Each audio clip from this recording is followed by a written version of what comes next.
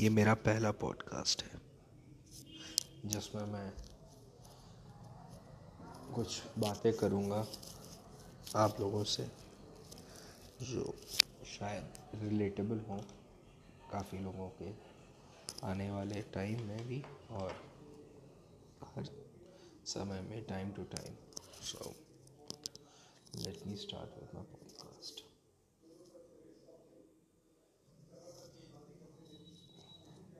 आज की डेट में जैसे हम लोग के पेरेंट्स एज बढ़ रही है और they are getting weaker day by day और पावर एनर्जी लेवल डाउन हो रहा है। So is the same case goes with me. My father's age is around 58. So वही सब कुछ चीज़ें हैं जो मैं डेली एक्सपीरियंस कर रहा हूँ।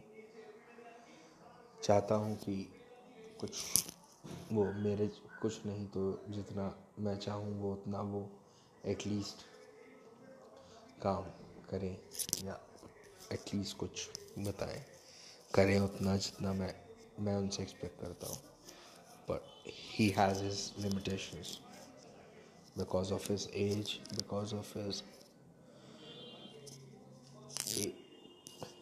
what do you say, मतलब बहुत चीज़ें हैं जिसकी वजह से लिमिटेशंस हैं। एज एक तो बहुत मेन बड़ा फैक्टर है और कई और फैक्टर्स हैं। तो बट एक स्टोरी या इंस्पिरेशनल स्टोरी है, बहुत लोग जानते होंगे KFC के फाउंडर को, कर्नल सैंडर्स, जो अपने 66 ईयर में उन्होंने KFC को $400 बगल से लोन लेके अपने नेबर से शुरू किया था और फिर आज वो कितनी बड़ी कंपनी है वो हम सब लोग जानते हैं। और कितने स्टोर्स हैं, बहुत सारे स्टोर्स हैं। It's around 22,000 stores around the world. तो काफ़ी अच्छी ग्रोथ है। पर वो जब मरे एट द एज ऑफ 88, मतलब जब उन्होंने KFC शुरू किया और जब वो मरे तो the duration of time was 22 years. और उसके बीच में ही मेड इट अब $2 बिलियन कंपनी विद इन दैट 22 ईयर्स ऑफ एज।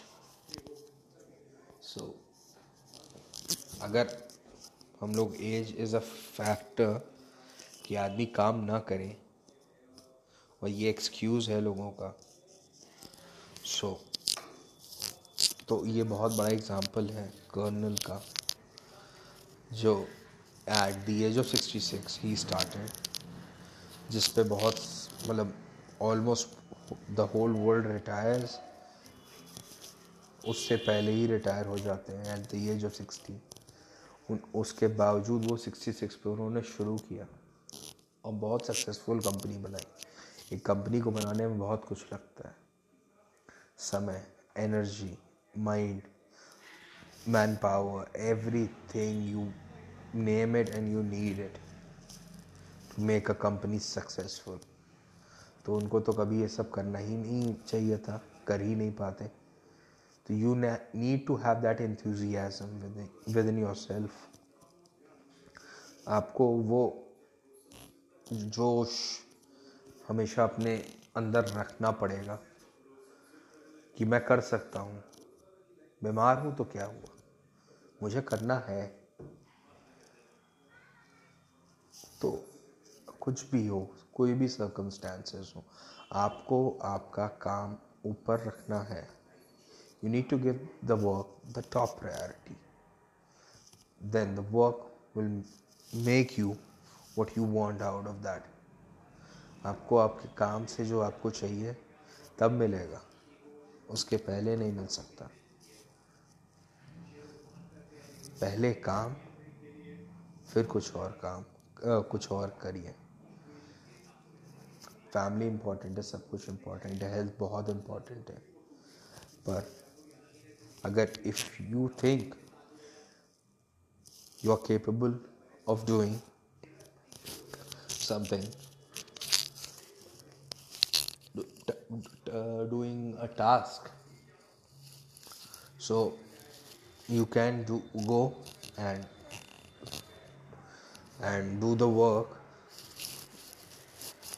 तो करना चाहिए, बहुत ज़रूरी होता है। इतना फ्री कर देगा आपको। आज जो मैं पॉडकास्ट कर रहा हूँ, जो भी मैं रिकॉर्ड कर रहा हूँ, जो भी मैं बात कर रहा हूँ, शायद मैं किसी को सुनाऊँ कि ना सुनाऊँ, पॉडकास्ट में लाइव करूँ कि ना करूँ, पर यह है कि it is relaxing me slowly. Share करनी चाहिए चीज़ें, बहुत ज़रूरी होता है। आज शायद पैसा मेरे पास हो थोड़ा बहुत, पर पैसा नहीं इम्पोर्टेंट होता है। इम्पोर्टेंट होता है वो मेमोरीज़ जो आप बना रहे हैं अपने लव्ड वन के साथ, लव्ड वंस के साथ। तो इट्स रियली वेरी इम्पोर्टेंट कि आप क्या कर रहे हैं, किस समय कर रहे हैं, यादें कहाँ बन रही हैं। जैसे मैं आज भी मुझे आज तक याद है कि मेरा फर्स्ट एग्ज़ाम से लेके फाइनल एग्ज़ाम तक बीटेक के, आज बीटेक मैंने किया हुआ है, मैं सिविल इंजीनियर। तो मैंने चीटिंग की है, पैटर्न सी की है। Those are the memories which I will remember. मैं कौन सी क्लास में क्या मैंने नोट्स बनाए कि नहीं बनाए, वो कभी याद नहीं रहेगा। बैक बेंचर हो, फ्रंट बेंचर हो, मिडिल बेंचर हो, वो याद नहीं रहेगा। पर जो भी बेंच पे बैठो, मेमोरीज बना के निकलो। हर पीरियड की मेमोरी होनी चाहिए। You are here to make memories and memories and memories. क्योंकि success has a very limited period of time in everyone's life. Success बहुत छोटे समय के लिए आता है किसी की भी ज़िंदगी में। फेलियर थ्रू आउट रहता है, सक्सेस के ड्यूरिंग भी, और जब सक्सेस नहीं होती तब तो आपके पास होता है। तो वो मेमोरीज हैं जो आपको आपके फेलियर, नाकामयाबी को, सब चीज़ों को अब क्या कहूँ मैं, सहने की शक्ति दे सकती है। तो कई चीज़ें हैं। हम लोग आज क्या कर रहे हैं, क्या नहीं कर रहे हैं, वो तो दूसरी बात है, पर हमने क्या किया, क्या नहीं किया, हमारे को कहाँ पे क्या बोलना चाहिए था, क्या नहीं बोलना चाहिए था, हमें आज भी याद है। उसके साथ मुझे रिलेशनशिप में जाना ही नहीं चाहिए था, या काश उसके साथ मेरी गर्लफ्रेंड बन जाती, या काश वो मेरा बॉयफ्रेंड बन जाता, तो लाइफ कुछ अलग होती। तो चीज़ें ऐसी बहुत होती हैं, पर जो भी है, जैसा भी है, अच्छा हो रहा है। आप देखिए, जो चीज़ आपके अनुसार नहीं हो रही है, जो चीज़ आपके अकॉर्डिंगली नहीं हो रही है, वो आपके लिए होनी ही नहीं थी, वो आपके लिए अच्छा है ही नहीं। इसीलिए ट्रस्ट समवन, द ऑलमाइटी, क्योंकि जो भी होता है, एज एवरीवन सेज, अच्छे के लिए होता है। तो मैं वही सोच के चल रहा हूँ। आज मेरे पास लगभग काफ़ी चीज़ें हैं। I have a good family, lots of money and everything, but I'm still not happy with my life. I'm frustrated, I'm mentally disturbed. पर थोड़ा सा होता है, क्योंकि पैसा ही हर चीज़ नहीं है. हमारे जैसे लोग पैसा के लिए परेशान जो होते हैं, पैसे के लिए जो परेशान होते हैं, उससे कुछ नहीं होगा जीवन में. कितना पैसा कमा लोगे? पैसा कमाते कमाते जो आपका एम था, जैसे सपोज करिए कि मेरे को 10 करोड़ कमाना है, आपका एम 10 करोड़ का था, आप 10 करोड़ कब के कमा चुके होंगे. आप आज की डेट में 100 करोड़ पहुंच जाएंगे, पर आप उस रेस में चले जाएंगे जो कभी ख़त्म नहीं होगी. आप उस रेस में मत जाइए जो ख़त्म, वैसी रेस में मत जाइए जो पैसे के पीछे जहाँ दौड़ना हो. उस रेस में जाइए जो ख़त्म हो चाहे ना हो, पर मेमोरीज मिलती रहे continuously throughout the life. आपको मेमोरीज ही मेमोरीज मिले. सो बहुत आराम से रिलैक्स वे में करना है सब कुछ. एंड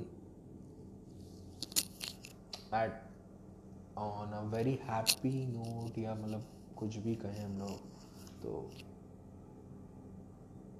क्या करना चाहिए हम लोग को पता नहीं, पर जो भी करना चाहिए मेरे अनुसार अपने मन से करना चाहिए. गलतियां होने दो मेरे भाई यार, गलतियां नहीं होंगी तब थोड़ा डाउट करो, पर जिससे गलतियां हो रही हैं, गलतियां, बदतमीजी और गलती में बहुत बड़ा डिफरेंस है. कोई गलती करता है, कोई गलत करता है, तो गलतियां करो, गलत ना करो. गलतियां हो रही हैं अगर उस व्यक्ति से, तो सही है, वो इंसान है. अगर गलतियां वो करना बंद कर दिया जिस दिन, तो वो इंसान नहीं रहा, वो फिर इंसान नहीं कुछ और हो जाएगा. तो अगर इंसान से तुमको प्यार है, किसी भी इंसान से, उसकी कुछ गलतियों को छोड़ो और उसकी गलत बातों को या गलत एक्शंस पे रिटेलिएट करिए, क्योंकि बहुत ज़रूरी है. क्योंकि उसको पता चले कि भाई आप यहाँ गलत हो, या आपकी गलतियाँ नहीं, these are not your mistakes to be done. So relax and enjoy the day. Bye bye. मैं जो आज बात करने जा रहा हूँ वो सबके लिए है. ऐसी चीज़ें हैं जो हम लोग को शांत, जो परेशान लोग रहते हैं उनके लिए भी बहुत ज़्यादा इम्पोर्टेंट है. इजी करेगा उन लोगों को, रिलैक्स करेगा.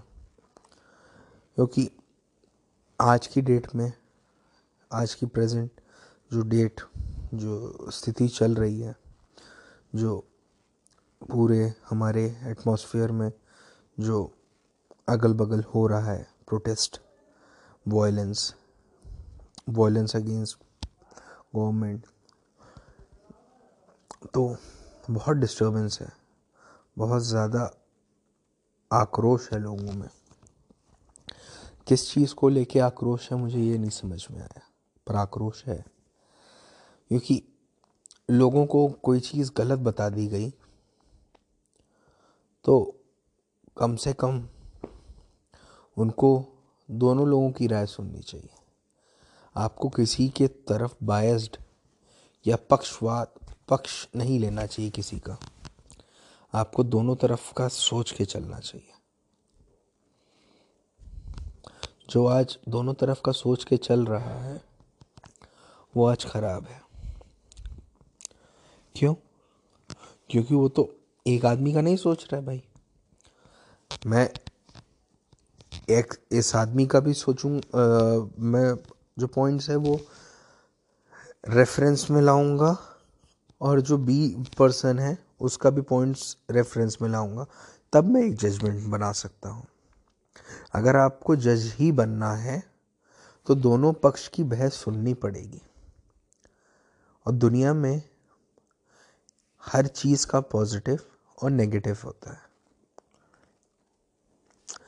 एक ऐसी चीज़ उठा लीजिए जिसका सिर्फ नेगेटिव हो, पॉजिटिव ना हो, या सिर्फ पॉजिटिव हो नेगेटिव ना हो। ऐसा कोई दुनिया में कोई चीज़ बनी ही नहीं है। जब दुनिया में कोई ऐसी चीज़ बनी ही नहीं है तो हम लोग को एडजस्ट करने का जो ह्यूमंस को एनिमल्स को सबको दिया गया है कि एडजस्ट करके धीरे धीरे हैबिट में अडेप्ट कर लेना, हैबिट बना लेना किसी चीज़ को, इसीलिए दिया गया है कि हर चीज़ परफेक्ट नहीं है। कोई भी चीज़ दुनिया में परफेक्ट नहीं है। हर चीज़ के पॉजिटिव्स हैं, नेगेटिव्स हैं, अच्छी चीज़ें हैं, बुरी चीज़ें हैं। तो अगर आपको किसी चीज़ पे फैसला लेना है, किसी भी टॉपिक पे या किसी भी आदमी के लिए या किसी भी चीज़ के बारे में दुनिया में, तो उसके फॉर और अगेंस्ट दोनों आपको रीड करना पड़ेगा। अगर रीड नहीं कर रहे हैं, सुनना पड़ेगा। पर एटलीस्ट आपको उस चीज़ के बारे में नॉलेज हो जानी चाहिए, तभी आप जजमेंट दे सकते हैं कि हाँ ये चीज़ मेरे लिए सही नहीं है, हाँ ये चीज़ मेरे लिए अच्छी है। तो जो भी है, जैसा भी है, आपको उसको टाइम देना पड़ेगा। दिए बिना कभी कोई काम नहीं हो पाएगा। तो the least possible thing you can do in the world is to give time to the person and to the thing which you think is good for you or bad for you. उस चीज़ को समय ज़रूर दीजिए ताकि धीरे धीरे adjust हो। आप उसके अकॉर्डिंगली एडजस्ट हो जाएं या वो आपके अकॉर्डिंगली एडजस्ट हो जाए। तो समय देना पड़ेगा। समय दिए बिना कुछ नहीं होगा। Time is the only thing जो आप किसी चीज़ को दे सकते हैं। डिज़ास्टर, डिस्ट्रक्शन से या तबाही से एक ही चीज़ बचा सकती है हमको, हम खुद, हमारी बुद्धि, हमारी हिम्मत, हम कैसे डिसीजन लेते हैं उस समय। एक किस्सा है मेरा। I was in 10th। तो एक लड़की थी जिसको मैं बहुत लाइक करता था। तो उसके बारे में मेरे को कुछ पता चला, तो उसका कोई बॉयफ्रेंड बन गया था उस समय। तो मेरे भी दोस्त थे उसके, मतलब हम दोनों के म्यूचुअल फ्रेंड्स थे। हम लोग साथ में 8th में थे। 8th से I use to like her. 9th के लास्ट में उसका बॉयफ्रेंड बन गया। तो मुझे 10th में जब मैं गया तो मुझे पता चला कि एक कॉमन फ्रेंड के थ्रू, जो उसका बॉयफ्रेंड था वो 1 साल सीनियर था मुझसे, हम लोग से, सब लोग से। तो मुझे ये पता चला कि भाई, और जो मेरी एक फ्रेंड थी जो कॉमन फ्रेंड हम लोग की थी, तो उसका भाई और वो उसका बॉयफ्रेंड दोनों साथ में थे, मतलब दोनों सीनियर्स थे हम लोग के। तो पता चला कि उसके शादी होगी, ये होगा, मतलब चीज़ें पता चली। तो मेरे से जो गलती हुई कि मैंने क्लियर नहीं किया। मैं क्लियर करता भी कैसे, मतलब क्या जाके पूछता कि यार सुना है ऐसे ऐसे हुआ। तो मैंने क्लियर नहीं किया। तो मैंने बात की 2-3 जगह। तो लोगों को हुआ कि श्रेयांश ने ये बात फैला दी। श्रेयांश ने ये बात फैला दी भाई, पर जबकि मैंने कोई बात फैलाई नहीं थी। ऐसी कोई बात नहीं फैलाई थी। अब वो लड़की मेरे लिए उस समय तक तो बहुत इम्पोर्टेंट थी, उस समय तक तो बहुत ज़्यादा इम्पोर्टेंट थी। तो इवन दो उसका एक बॉयफ्रेंड था स्टिल, पर I gradually and slowly give the time चीज़ों को थोड़ा सा I gave almost 2 to 3 months, जिसके बीच में मैं उससे बिल्कुल बात नहीं कर रहा था, ताकि एक चीज़ टाइम हो जाता है कि भाई हम लोग को मिल जाता है इजी रिलैक्स करने के लिए।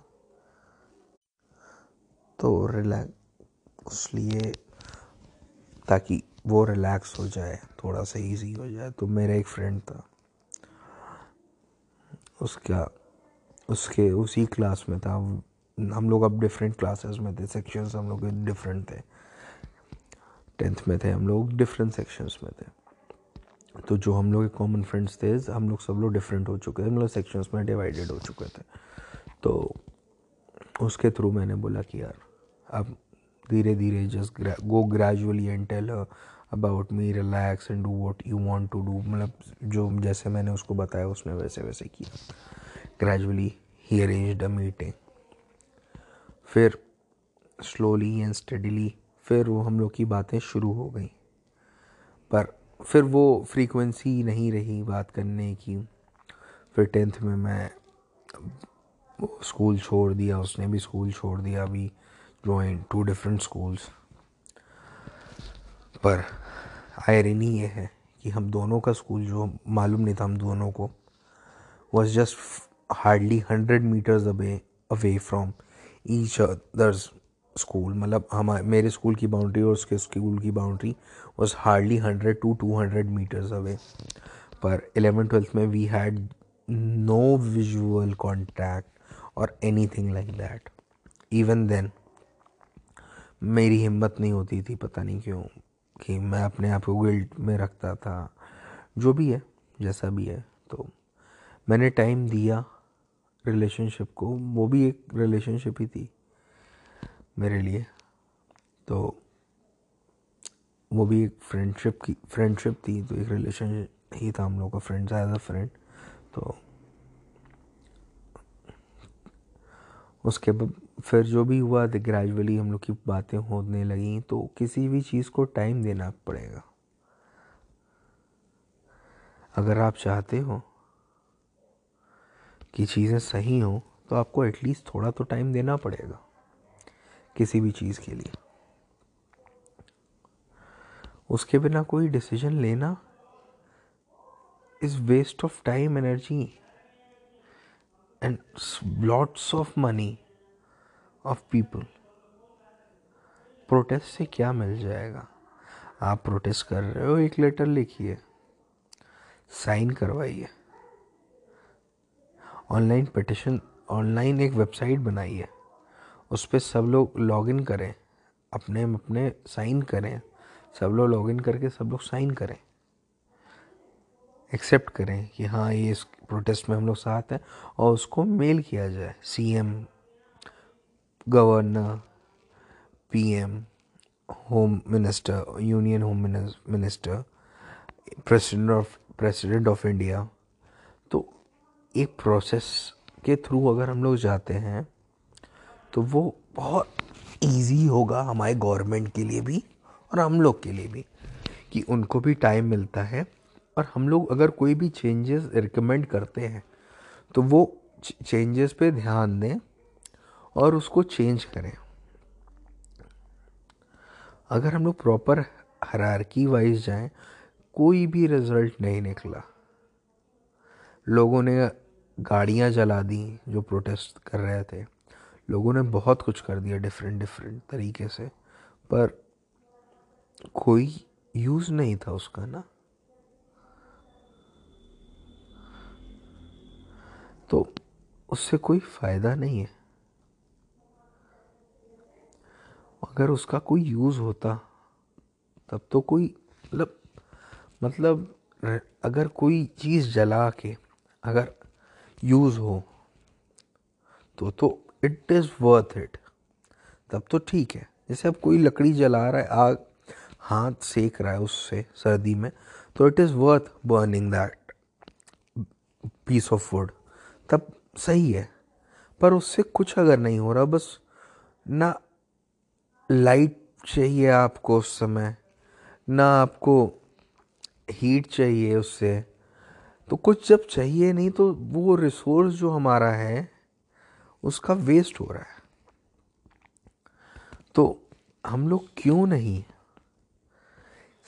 Smartly, we are one of the biggest democracies in the world, democracy, तो डेमोक्रेसी के तरीके से चलें। तो उस तरीके से नहीं चलना चाहते हो, आप वोट देने तो जाओगे, पर आपको जब प्रोटेस्ट करना होगा तो आप लाइन में लग के प्रोटेस्ट नहीं करोगे। आपको प्रोटेस्ट झुंड में करना है। क्यों करना है मेरे भाई? झुंड में कुछ नहीं कर सकते हो। भीड़ में जाके वोट डालोगे, किसको कौन डाल रहा है क्या मालूम, और किसने कितने वोट डाल दिए किसको क्या मालूम, और तुमको मौका मिलेगा भी कि नहीं मिलेगा वोट डालने का ये भी तुमको पता है। इसीलिए क्यू फॉर्मेशन होता है कि एक लाइन में खड़े होइए, एक के बाद एक, एक के बाद एक, ताकि केओस ना हो, प्रॉब्लम्स ना हो, डिस्टर्बेंस ना हो। तो हम लोग को ऐसे धीरे धीरे धीरे धीरे स्मॉल स्मॉल स्टेप्स हम लोग अगर खुद करें अपने अपने पॉइंट, मतलब जहाँ पे भी हम लोग प्रेजेंट हैं, तो बहुत बड़े डिफरेंस आएगा। We need to be a self police. अगर हम लोग पुलिसिंग जो करेंगे, हम लोग खुद अगर पुलिस बन जाते हैं, अगर कोई गलत कर रहा है उसको टोकना शुरू करते हैं, रादर ये सोचना कि भाई वो तो वो कर रहा है, हमारा तो कोई मतलब नहीं है, ये नहीं मतलब है। अगर गलत हो रहा है हम लोग अगर टोकना शुरू कर देंगे तो क्राइम होना ख़त्म हो जाएगा, कम हो जाए। ख़त्म तो नहीं हो सकता, ख़त्म तो वो भगवान नहीं कर पाए। महाभारत हुई, राम जी ने रावण को मारा, बहुतों ने बहुतों किया, पर बहुत युद्ध हुए, पर कभी क्राइम ख़त्म नहीं हो पाया। तो जो चीज़ भगवान नहीं ख़त्म कर पाए वो हम इंसान भी नहीं ख़त्म कर सकते, पर हम लोग उसको कम कर सकते हैं। वो कैसे? अगर कोई हेलमेट नहीं पहना है, अगर उसको 10 लोग टोकने लगे, अरे भाई हेलमेट क्यों नहीं पहना, अरे भाई हेलमेट क्यों नहीं पहना आपने, अगर सब लोग उसको टोकने लगे, 2 लोग से लड़ लेगा, 3 लोग से लड़ लेगा, पर 10 लोग से नहीं लड़ेगा। वो थोड़ी देर के बाद उसके माइंड में रजिस्टर हो जाएगा कि भाई मुझे हेलमेट पहनना है, घर से निकलना है उसके पहले मुझे हेलमेट पहनना है, वरना लोग जलील कर देंगे या बहुत परेशान, डांटेंगे या सुनाएंगे, बहुत कुछ हो सकता है। तो मुझे हेलमेट पहन के चलना है, सीट बेल्ट लगा के चलना है, सामान ज़मीन पे नहीं फेंकना है, रोड पे नहीं फेंकना है, कूड़े को एक प्रॉपर बिन में डाल देना है। अगर हम लोग प्रॉपरली सिर्फ अपनी ड्यूटी करने लगे तो किसी भी गवर्नमेंट की ज़रूरत इतनी हमको कभी पड़ेगी ही नहीं। अगर सिर्फ हम लोग साथ में एकजुट हो जाएं, 130 crore people, crores of people, मतलब 130 करोड़ लोग हैं हम लोग आज की डेट में। 130 करोड़ लोग अगर एक साथ खड़े हो जाते हैं एक दूसरे के साथ, कोई डिस्क्रिमिनेशन नहीं होगा, कोई भेदभाव नहीं हो रहा है किसी के साथ। पर अगर हम लोग एक साथ खड़े होते हैं ना, तो हम लोग बहुत पावरफुल हो जाएंगे। और पावर कितनी इम्पोर्टेंट है वो आज प्रोटेस्ट जो कर रहे थे वो समझ चुके हैं। पुलिस लाठी मारना शुरू कर दी तो भाग गए, पर अगर वहीं पे हम लोग जो जेन्युइनली जो लोग आए थे प्रोटेस्ट करने, वो लोग लाठी खा रहे थे, और जो सिर्फ भीड़ का हिस्सा बनने आए थे वो लाठी और डंडा देख के भाग गए, भागने लगे, सबसे पहले भागे। पर जो जेन्युइन एकदम जो सीरियस प्रोटेस्ट करने आए थे उन लोगों ने डंडे भी खाए हैं, और उन्होंने पानी, ठंड दिसंबर के महीने में ठंडे पानी वाटर कैनन भी झेली है। तो भीड़ का हिस्सा बनने के लिए मत आओ आप। आपको अगर कुछ करना है तो वो करिए।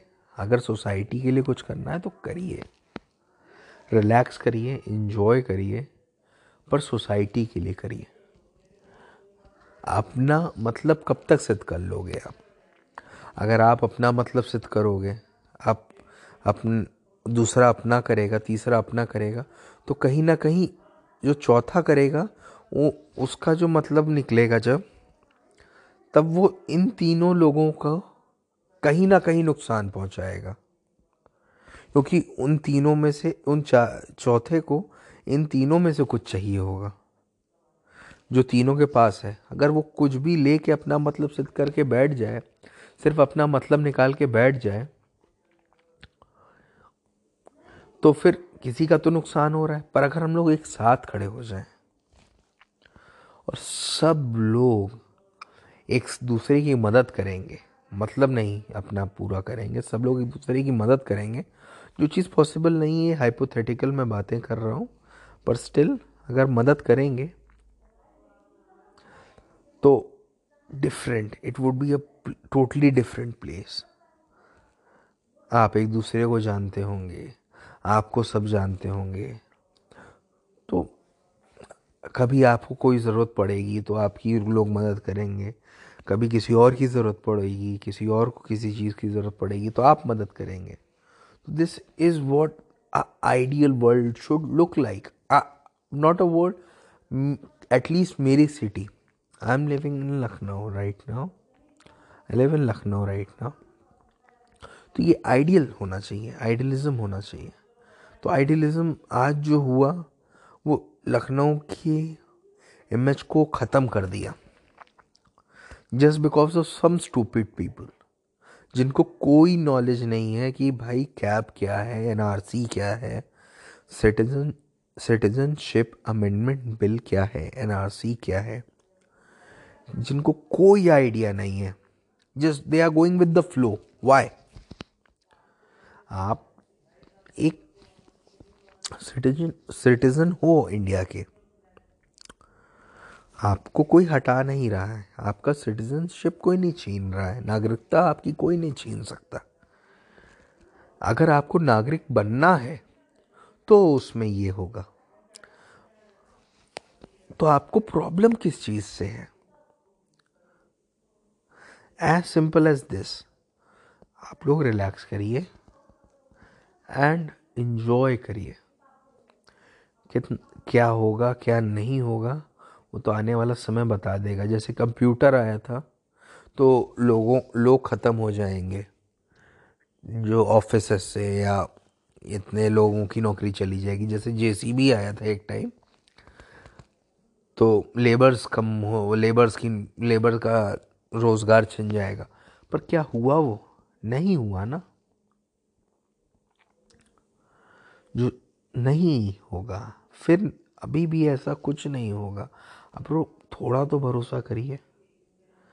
आप लोग 10% लोग पूरा वो इंडिया का इमेज खराब कर रहे हो। बाकी 90% जो लोग हैं उन क्या बेवकूफ़ हैं?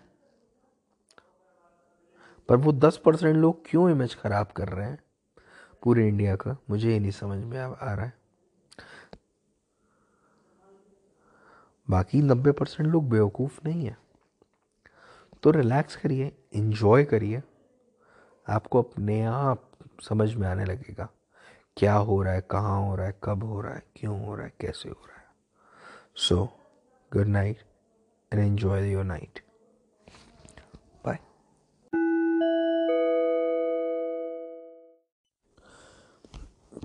मैं जो आज बात करने जा रहा हूँ वो सबके लिए है। ऐसी चीज़ें हैं जो हम लोग को शांत, जो परेशान लोग रहते हैं उनके लिए भी बहुत ज़्यादा इम्पोर्टेंट है। इजी करेगा उन लोगों को, रिलैक्स करेगा। क्योंकि आज की डेट में, आज की प्रेजेंट जो स्थिति चल रही है, जो पूरे हमारे एटमॉस्फेयर में जो अगल बगल हो रहा है प्रोटेस्ट, वायलेंस अगेंस्ट गवर्नमेंट, तो बहुत डिस्टर्बेंस है, बहुत ज़्यादा आक्रोश है लोगों में।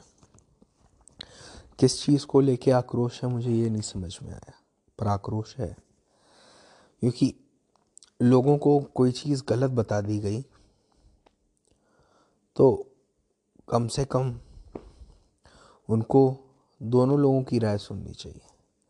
आपको किसी के तरफ बायस्ड या पक्ष नहीं लेना चाहिए किसी का, आपको दोनों तरफ का सोच के चलना चाहिए। जो आज दोनों तरफ का सोच के चल रहा है वो आज खराब है। क्यों? क्योंकि वो तो एक आदमी का नहीं सोच रहा है भाई। मैं एक इस आदमी का भी सोचूं, मैं जो पॉइंट्स है वो रेफरेंस में लाऊंगा और जो बी पर्सन है उसका भी पॉइंट्स रेफरेंस में लाऊंगा, तब मैं एक जजमेंट बना सकता हूँ। अगर आपको जज ही बनना है तो दोनों पक्ष की बहस सुननी पड़ेगी। और दुनिया में हर चीज़ का पॉजिटिव और नेगेटिव होता है। एक ऐसी चीज़ उठा लीजिए जिसका सिर्फ नेगेटिव हो, पॉजिटिव ना हो, या सिर्फ पॉजिटिव हो नेगेटिव ना हो। ऐसा कोई दुनिया में कोई चीज़ बनी ही नहीं है। जब दुनिया में कोई ऐसी चीज़ बनी ही नहीं है तो हम लोग को एडजस्ट करने का जो ह्यूमंस को एनिमल्स को सबको दिया गया है कि एडजस्ट करके धीरे धीरे हैबिट में अडेप्ट कर लेना, हैबिट बना लेना किसी चीज़ को, इसीलिए दिया गया है कि हर चीज़ परफेक्ट नहीं है। कोई भी चीज़ दुनिया में परफेक्ट नहीं है। हर चीज़ के पॉजिटिव्स हैं, नेगेटिव्स हैं, अच्छी चीज़ें हैं, बुरी चीज़ें हैं।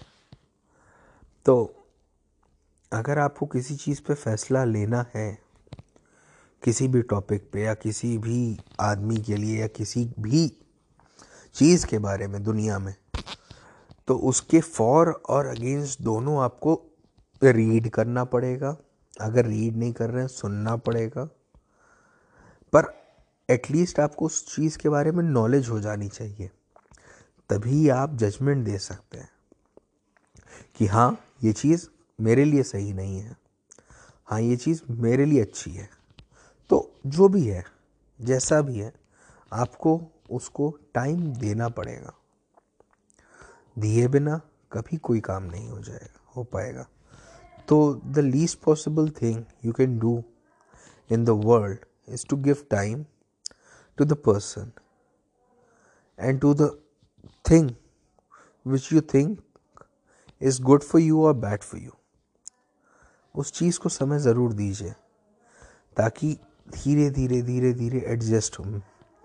आप उसके अकॉर्डिंगली एडजस्ट हो जाएं या वो आपके अकॉर्डिंगली एडजस्ट हो जाए। तो समय देना पड़ेगा। समय दिए बिना कुछ नहीं होगा। Time is the only thing जो आप किसी चीज़ को दे सकते हैं। डिज़ास्टर, डिस्ट्रक्शन से या तबाही से एक ही चीज़ बचा सकती है हमको, हम खुद, हमारी बुद्धि, हमारी हिम्मत, हम कैसे डिसीजन लेते हैं उस समय। एक किस्सा है मेरा। I was in 10th। तो एक लड़की थी जिसको मैं बहुत लाइक करता था।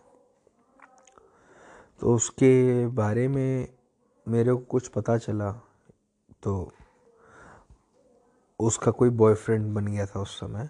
तो मेरे भी दोस्त थे उसके, मतलब हम दोनों के म्यूचुअल फ्रेंड्स थे। हम लोग साथ में 8th में थे। 8th से I use to like her. 9th के लास्ट में उसका बॉयफ्रेंड बन गया।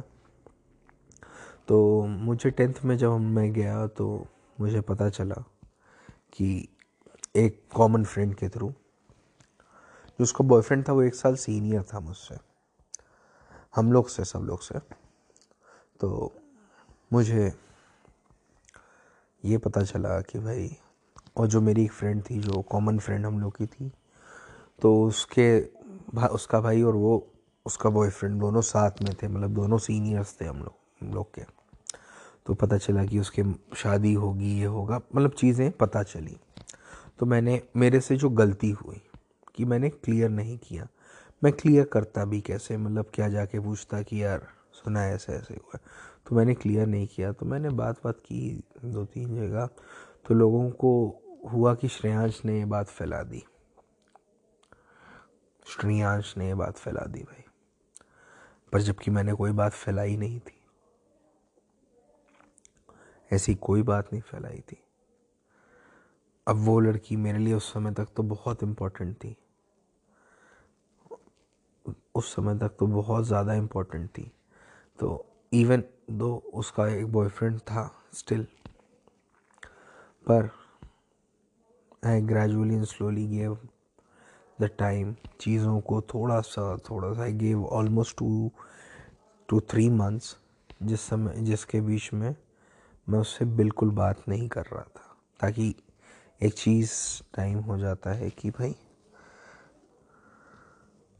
हम लोग को मिल जाता है इजी रिलैक्स करने के लिए।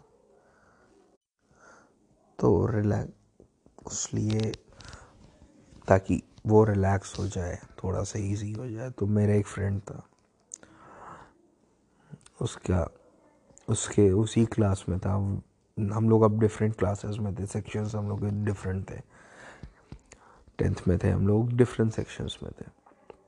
तो जो हम लोग कॉमन फ्रेंड्स थे, हम लोग सब लोग डिफरेंट हो चुके थे, मतलब सेक्शंस में डिवाइडेड हो चुके थे। तो उसके थ्रू मैंने बोला कि यार अब धीरे धीरे just go gradually and tell her about me, relax and do what you want to do. मतलब जो जैसे मैंने उसको बताया उसने वैसे वैसे किया। ग्रेजुअली ही अरेंज्ड अ मीटिंग। फिर स्लोली एंड स्टडीली फिर वो हम लोग की बातें शुरू हो गई, पर फिर वो फ्रीक्वेंसी नहीं रही बात करने की। फिर 10th में मैं स्कूल छोड़ दिया, उसने भी स्कूल छोड़ दिया, अभी ज्वाइन 2 डिफरेंट स्कूल्स। पर आयरनी ये है कि हम दोनों का स्कूल जो मालूम नहीं था हम दोनों को, was just hardly 100 meters away from each other's school. मतलब मेरे स्कूल की बाउंड्री और उसके स्कूल की boundary was hardly 100 to 200 meters away। पर 11th-12th में we had no visual contact or anything like that। even then मेरी हिम्मत नहीं होती थी, पता नहीं क्यों, कि मैं अपने आप को गिल्ट में रखता था। जो भी है, जैसा भी है, तो मैंने टाइम दिया रिलेशनशिप को। वो भी एक रिलेशनशिप ही थी मेरे लिए। तो वो भी एक फ्रेंडशिप थी, तो एक रिलेशन ही था हम लोग का, फ्रेंड्स एज अ फ्रेंड। तो उसके बाद फिर जो भी हुआ, तो ग्रेजुअली हम लोग की बातें होने लगी। तो किसी भी चीज़ को टाइम देना पड़ेगा। अगर आप चाहते हो कि चीज़ें सही हों, तो आपको एटलीस्ट थोड़ा तो टाइम देना पड़ेगा किसी भी चीज़ के लिए। उसके बिना कोई डिसीजन लेना is waste of time, energy and lots of money of people. Protest से क्या मिल जाएगा? आप प्रोटेस्ट कर रहे हो, एक लेटर लिखिए, साइन करवाइए,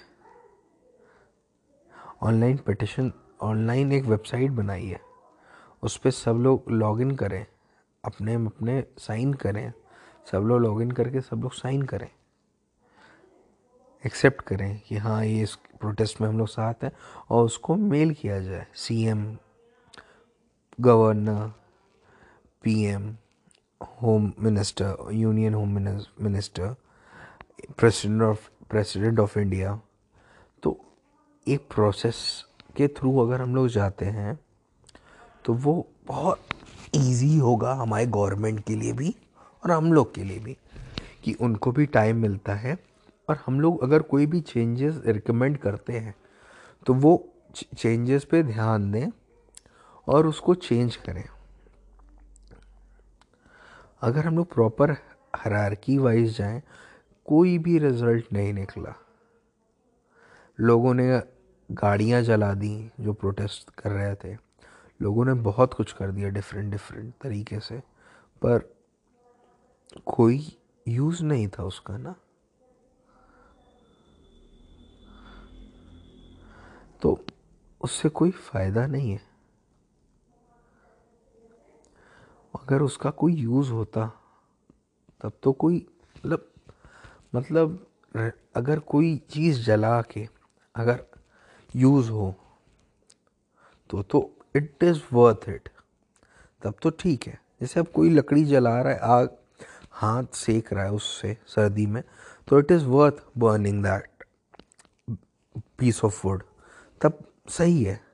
पर उससे कुछ अगर नहीं हो रहा, बस ना लाइट चाहिए आपको उस समय, ना आपको हीट चाहिए उससे, तो कुछ जब चाहिए नहीं तो वो रिसोर्स जो हमारा है उसका वेस्ट हो रहा है। तो हम लोग क्यों नहीं smartly, we are one of the biggest democracies in the world, democracy, तो डेमोक्रेसी के तरीके से चलें। तो उस तरीके से नहीं चलना चाहते हो, आप वोट देने तो जाओगे, पर आपको जब प्रोटेस्ट करना होगा तो आप लाइन में लग के प्रोटेस्ट नहीं करोगे। आपको प्रोटेस्ट झुंड में करना है। क्यों करना है मेरे भाई? झुंड में कुछ नहीं कर सकते हो। भीड़ में जाके वोट डालोगे, किसको कौन डाल रहा है क्या मालूम, और किसने कितने वोट डाल दिए किसको क्या मालूम, और तुमको मौका मिलेगा भी कि नहीं मिलेगा वोट डालने का ये भी तुमको पता है। इसीलिए क्यू फॉर्मेशन होता है कि एक लाइन में खड़े होइए, एक के बाद एक, एक के बाद एक, ताकि केओस ना हो, प्रॉब्लम्स ना हो, डिस्टर्बेंस ना हो। तो हम लोग को ऐसे धीरे धीरे धीरे धीरे स्मॉल स्मॉल स्टेप्स हम लोग अगर खुद करें, अपने अपने पॉइंट मतलब जहाँ पे भी हम लोग प्रेजेंट हैं, तो बहुत बड़े डिफरेंस आएगा। We need to be a self police. अगर हम लोग पुलिसिंग जो करेंगे, हम लोग खुद अगर पुलिस बन जाते हैं, अगर कोई गलत कर रहा है उसको टोकना शुरू करते हैं, रादर ये सोचना कि भाई वो तो वो कर रहा है, हमारा तो कोई मतलब नहीं है, ये नहीं मतलब है।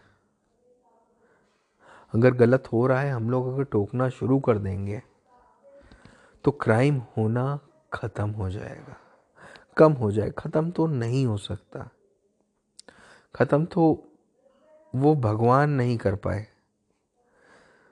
महाभारत हुई, राम जी ने रावण को मारा, बहुतों ने बहुतों किया, पर बहुत युद्ध हुए, पर कभी क्राइम ख़त्म नहीं हो पाया।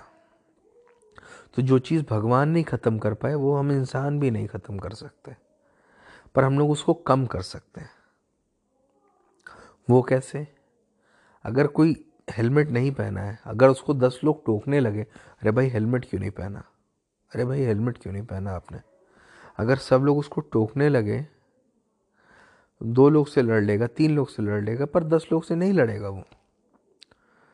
थोड़ी देर के बाद उसके माइंड में रजिस्टर हो जाएगा कि भाई मुझे हेलमेट पहनना है, घर से निकलना है उसके पहले मुझे हेलमेट पहनना है, वरना लोग जलील कर देंगे या बहुत परेशान डांटेंगे या सुनाएंगे, बहुत कुछ हो सकता है। तो मुझे हेलमेट पहन के चलना है, सीट बेल्ट लगा के चलना है, सामान ज़मीन पे नहीं फेंकना है, रोड पे नहीं फेंकना है, कूड़े को एक प्रॉपर बिन में डाल देना है।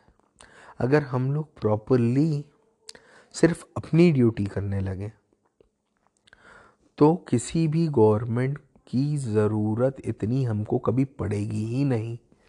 अगर सिर्फ हम लोग साथ में एकजुट हो जाएं, 130 crore people, crores of people, मतलब 130 करोड़ लोग हैं हम लोग आज की डेट में। 130 करोड़ लोग अगर एक साथ खड़े हो जाते हैं एक दूसरे के साथ, कोई डिस्क्रिमिनेशन नहीं होगा, कोई भेदभाव नहीं हो रहा है किसी के साथ, पर अगर हम लोग एक साथ खड़े होते हैं ना तो हम लोग बहुत पावरफुल हो जाएंगे। और पावर कितनी इम्पोर्टेंट है वो आज प्रोटेस्ट जो कर रहे थे वो समझ चुके हैं। पुलिस लाठी मारना शुरू कर दी तो भाग गए। पर अगर वहीं पे हम लोग जो जेन्युइनली जो लोग आए थे प्रोटेस्ट करने, वो लोग लाठी खा रहे थे, और जो सिर्फ भीड़ का हिस्सा बनने आए थे वो लाठी और डंडा देख के भाग गए, भागने लगे, सबसे पहले भागे। पर जो जेन्युइन एकदम जो सीरियस प्रोटेस्ट करने आए थे उन लोगों ने डंडे भी खाए हैं और उन्होंने पानी ठंड दिसंबर के महीने में ठंडे पानी वाटर कैनन भी झेली है। तो भीड़ का हिस्सा बनने के लिए मत आओ आप। आपको अगर कुछ करना है तो वो करिए। अगर सोसाइटी के लिए कुछ करना है तो करिए, रिलैक्स करिए, एंजॉय करिए, पर सोसाइटी के लिए करिए। अपना मतलब कब तक सिद्ध कर लोगे आप?